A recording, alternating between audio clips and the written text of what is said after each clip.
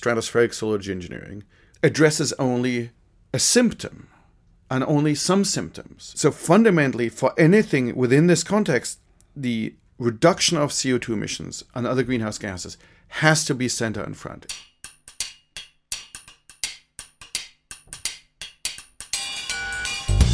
Welcome to the Got Science podcast. I'm your host, Colleen MacDonald. We're dropping this episode the day before Halloween, and the subject of today's podcast is scarier than zombies. And stick around after the interview. Shreya Durvasula is back with more disturbing news from the Trump administration.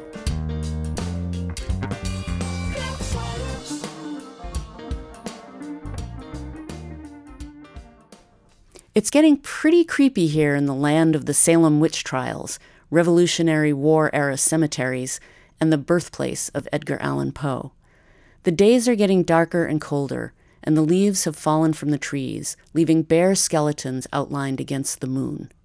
At the Union of Concerned Scientists headquarters in Cambridge, we're looking over our shoulders at the slowly rising tides, jumping out of our chairs each time an environmental protection is rolled back, holding back shrieks with every new forest fire, drought, flood, and unseasonably hot day. It's true, we're haunted by climate change. Like a vampire, it only comes in when it's invited. And like a vampire, it's hard to get it to leave once you've realized you've made a terrible mistake. Fortunately, we're not powerless against the monster. There are ways to drive a stake through the heart of climate change. The single most powerful tool we have is cutting our global warming emissions, CO2 and methane. That's the best way to minimize the scary consequences of climate change. But is there a shortcut? A string of garlic bulbs we can use to fend off the beast and buy some time? Well, maybe. Our guest today is researching a tactic for stalling some of the worst effects of climate change through drastic means: solar geoengineering. Geoengineering is intervening with Earth's systems and processes, sort of like Dr. Frankenstein creating his monster. Dr. Frank Koich is the Stonington Professor of Engineering and Atmospheric Science and Professor of Chemistry and Chemical Biology at Harvard University. His lab is working on SCOPEX, an experiment designed to find out if there's any way to prevent global warming through interfering with how sunlight reaches us on Earth. Could his team's work be a silver bullet for climate change? Or will it be more like a Hollywood thriller with a weather machine and people manipulating the climate and some very scary unintended consequences? Dr. Koich was kind enough to join me to walk through the basics of solar geoengineering, explain his project SCOPEX, and chat with me about how these kinds of solutions for climate change are like taking an aspirin when we need major surgery. Stay tuned for a spooky show.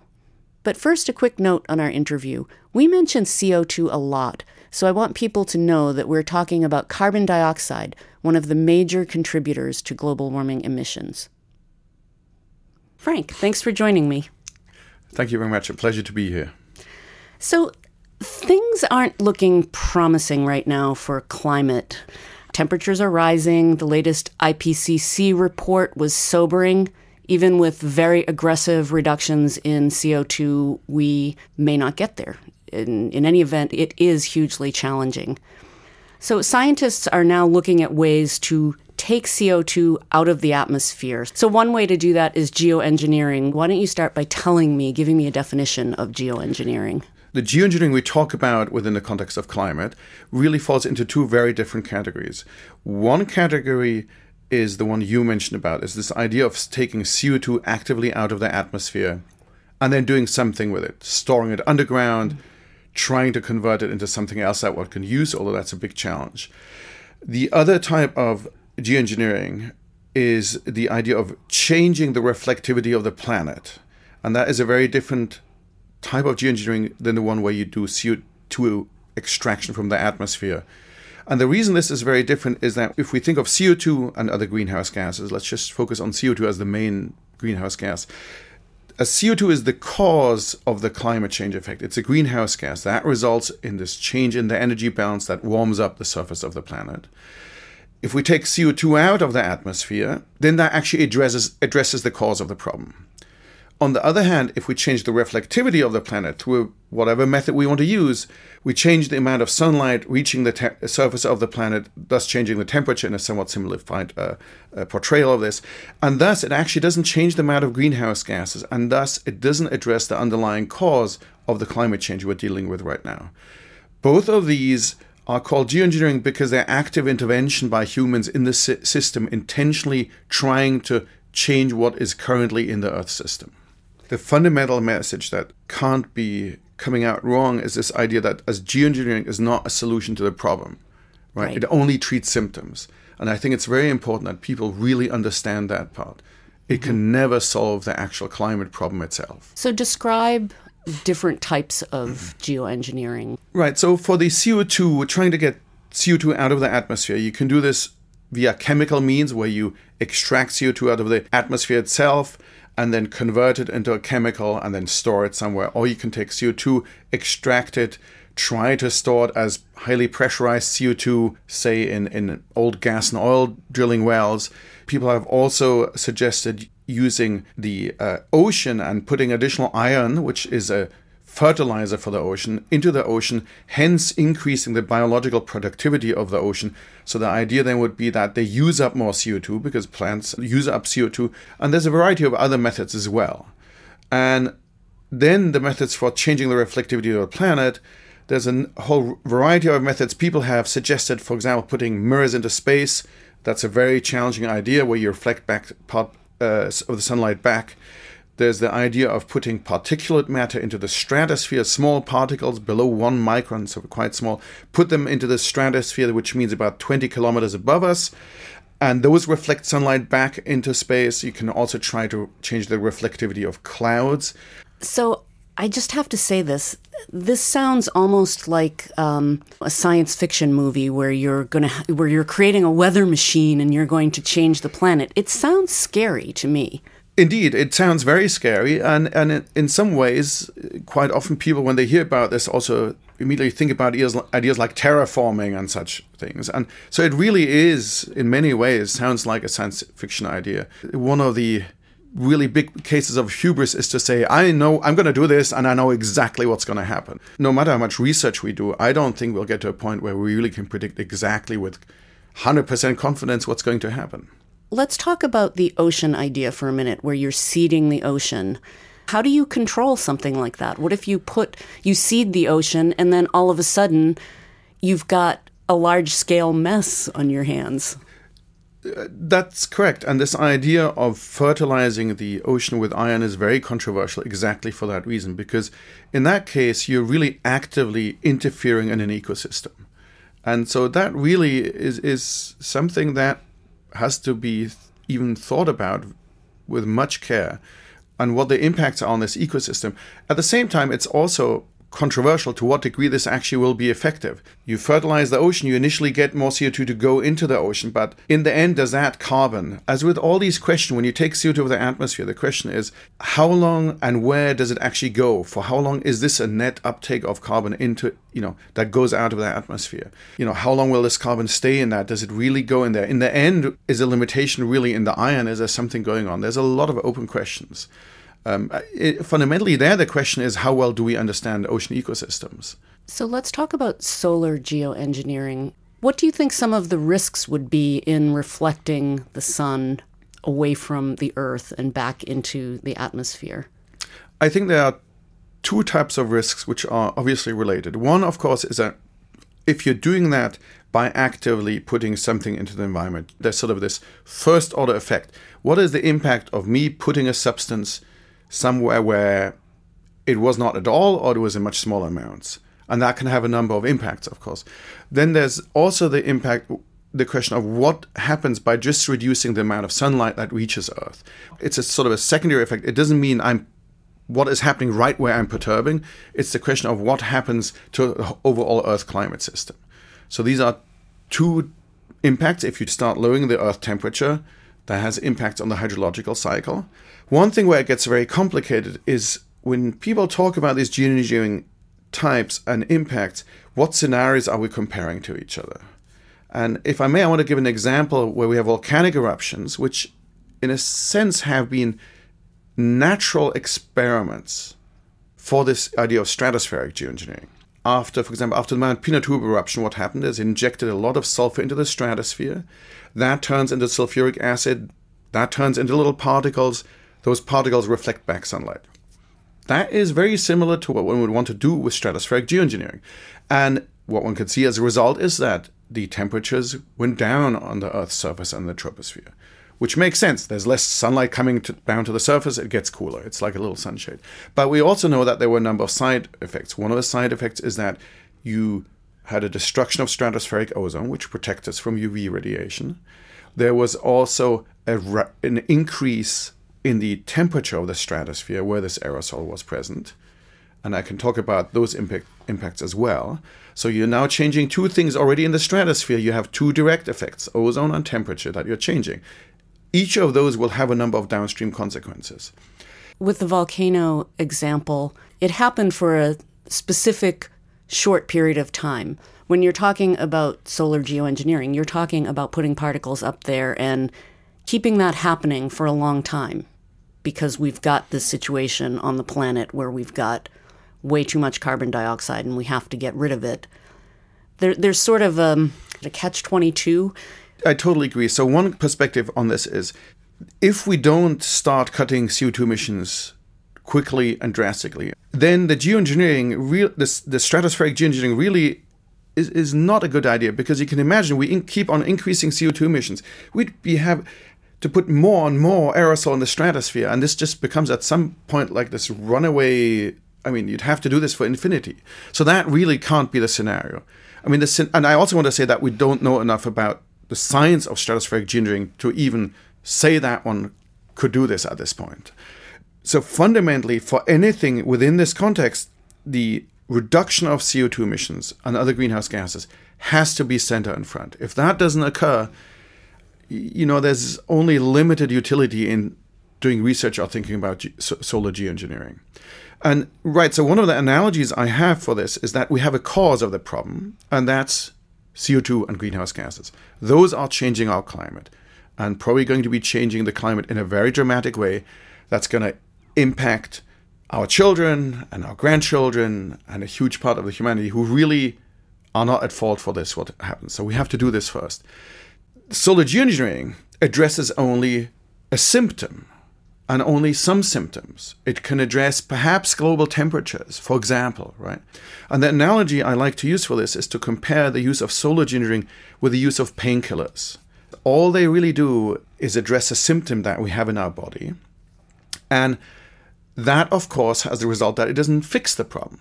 And for example, I have herniated discs in my neck, and when I get pain from that, I sometimes take painkillers. And when I use these painkillers, it doesn't hurt as much. Well, that's good, because pain is suffering. But at the same time, because I don't notice the pain, I may actually have behaviors I shouldn't be doing because I actually don't notice the pain. So things that make my neck worse, I know I shouldn't be doing. That pain is a reminder, don't be doing this. And that pain's gone, it's not there. For the climate question, this problem is if we lessen the suffering and pain, then perhaps people will not really reduce CO2 emissions because they're like, well, it seems okay, so let's do it later. Let's kind of deal with this later. And that of course cannot happen. That would be a horrible outcome. I think that is one of the concerns with solar geoengineering, is that it will make people complacent, because to some degree that is human nature. We'll be back in a minute with the second half of our interview. The Got Science podcast is brought to you by the Union of Concerned Scientists. More at gotsciencepodcast.org. You can find us on iTunes, Stitcher, PRX, SoundCloud, and many more places where you can download podcasts. Special note, the election is 1 week from now. Everyone here at Got Science Podcast is asking you to get out and vote for science. We need to get science back into the policymaking process, so please vote. We'll also be tweeting about getting the vote out, so connect with me on Twitter at GotScienceUCS. Now let's get back to our interview.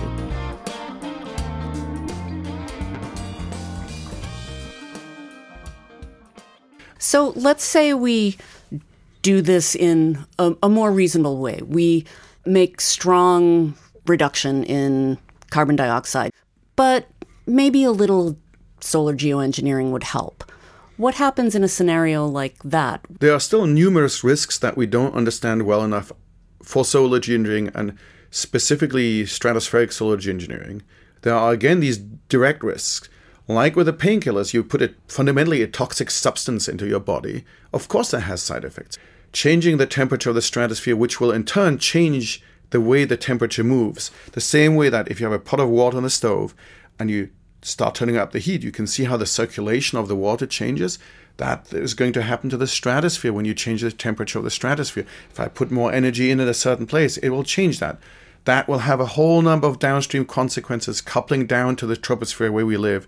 There's also the fact that whatever you're going to put in the stratosphere will come back down. And so one has to think very carefully what are the impacts of these materials. And so for the sulfuric acid geoengineering, we're talking about millions of tons per year that would probably be needed in the end. This is a significant amount. It's not as much as we're putting into the troposphere at the moment with pollution, but still. And another problem, which I think is not that likely, but could have very large consequences, is something that I like to compare with withdrawal symptoms. If you suddenly stop the solar geoengineering, these particles live for 2 to 5 years in the stratosphere. So if you suddenly stop, your Earth system is going to, in essence, bounce back to where it would have been without solar geoengineering in a very short amount of time. And that means that one of the things one could consider using solar geoengineering for to reduce the rate of change, that temperatures don't rise as quickly, or any climate impact, what it may be. Suddenly you're making that rate of change even faster than if you had never done solar geoengineering. And that there are studies that show that can have very significant impact on ecosystems, on humans, all kinds of things. So Frank, tell me about some of the work that you're doing. You are working on SCOPEX? Right, and SCOPEX stands for Stratospheric Controlled Perturbation Experiment. This is an experiment where the plan would be to inject a very small amount of material into the stratosphere. This experiment would be at about 20 kilometers above the Earth's surface. So the atmosphere in that area is split into two parts, the troposphere where we live and the stratosphere that's sort of higher above. The stratosphere is where the protective ozone layer is. There's lots of ozone there, but we don't directly inhale that, so it's not a pollutant. It protects it from UV radiation. And the idea would be to put a very small amount, say something like 100 grams to 1 kilogram of material into the stratosphere, perturbing the natural state of that stratosphere on a very small scale, say on a few kilometers, and to start seeing what the impact of this perturbation is on that local atmosphere. And the amount of particulate matter we're putting into the stratosphere, this 100 grams to 1 kilogram, is less than you put into the atmosphere on an average airplane flight. So what we do is initially we would distribute this aerosol over, say, a kilometer length in the stratosphere. We'd make a plume that is about, a few hundred meters in diameter in the end and a kilometer long, and then we would study this over time. And so it is more concentrated than what would you get out of an airplane plume initially for the particles. However, this will disperse over time. So these aerosols in the stratosphere will slowly sort of disperse and get so spread out that you won't be even able to find an individual one of those over time. So it will get diluted over time. But the impact, again, will be very small because of the very small amount that is used. In fact, these balloons that are used all the time for stratospheric experiments, for astronomy, for other studies in the stratosphere, for all kinds of studies, they actually have ballast on them. And to control their elevation, they actually release these ballasts. And the amount of ballast they typically release is much more into the stratosphere, which gets dumped out there, is much more than we're putting in as material that we actually want to study.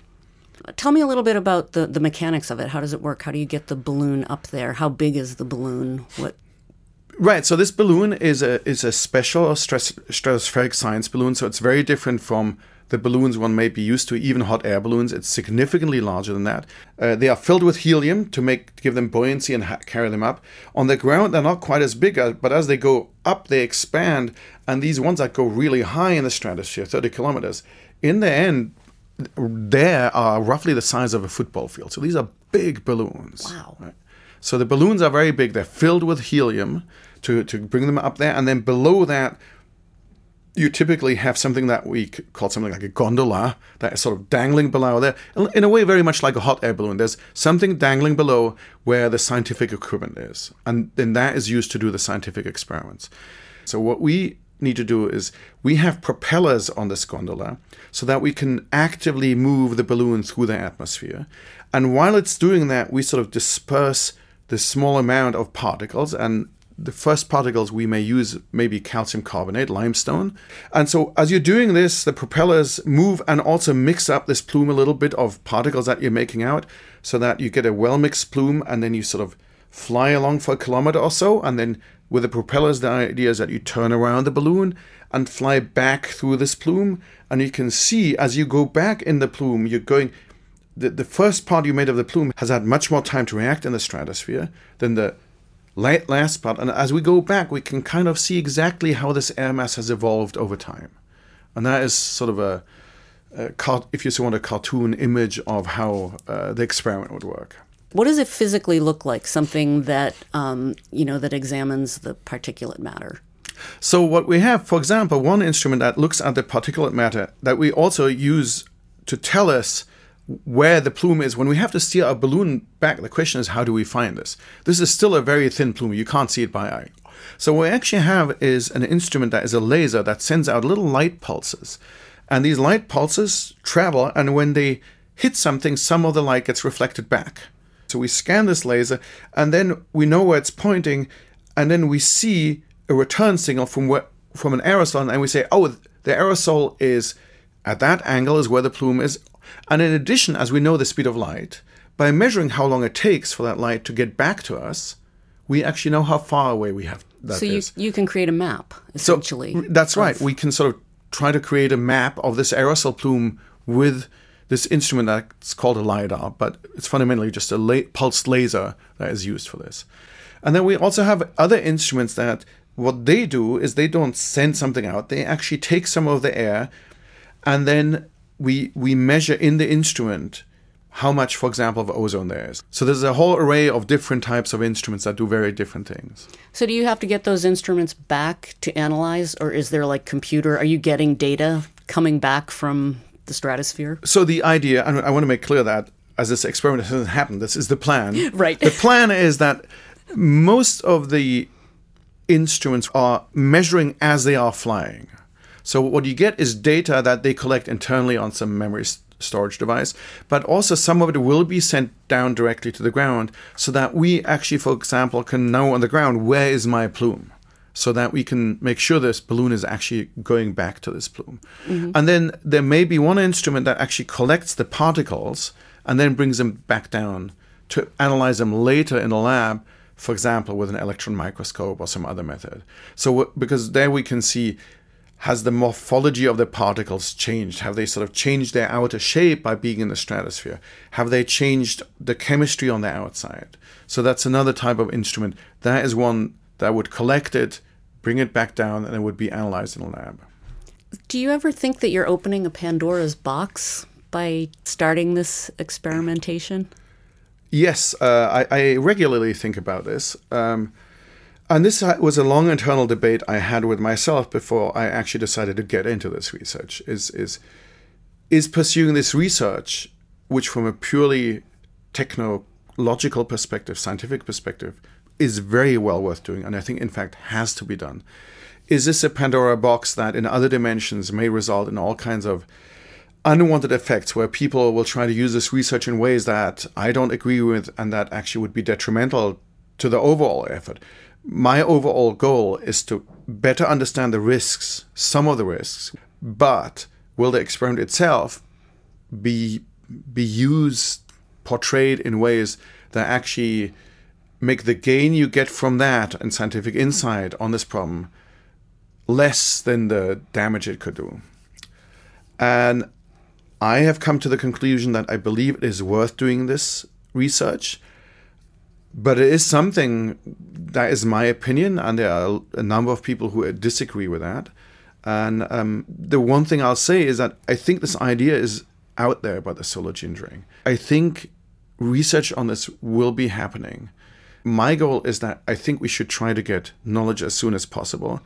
But at the same time, my goal also is to try and do this research in a way that sort of portrays the best ways of trying to do such research. The best thing against it being abused in some way is as many people as possible really having some understanding of what cellular engineering is and what it's not.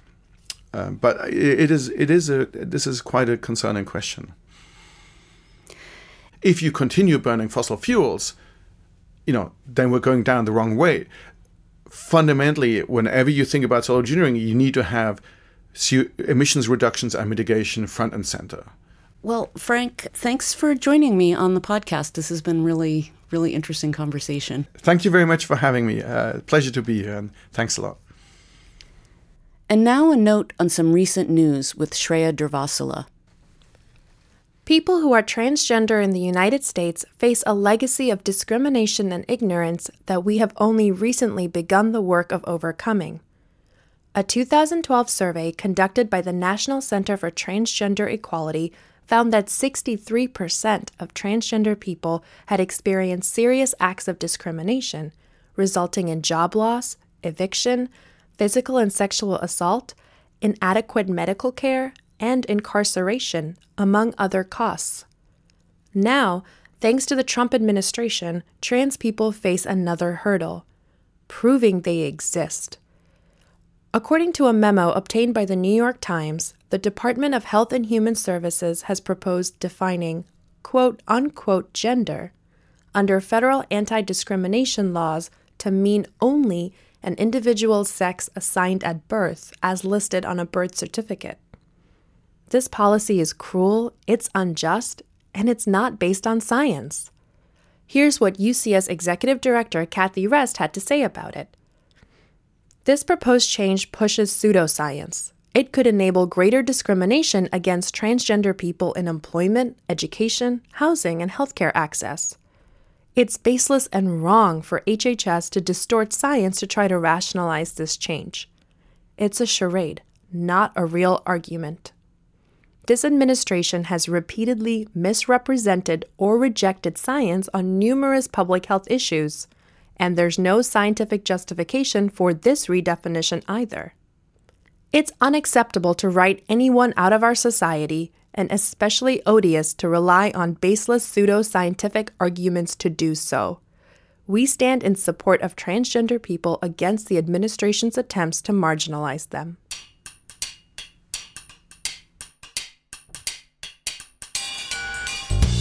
Well, that's it for this episode of the Got Science podcast.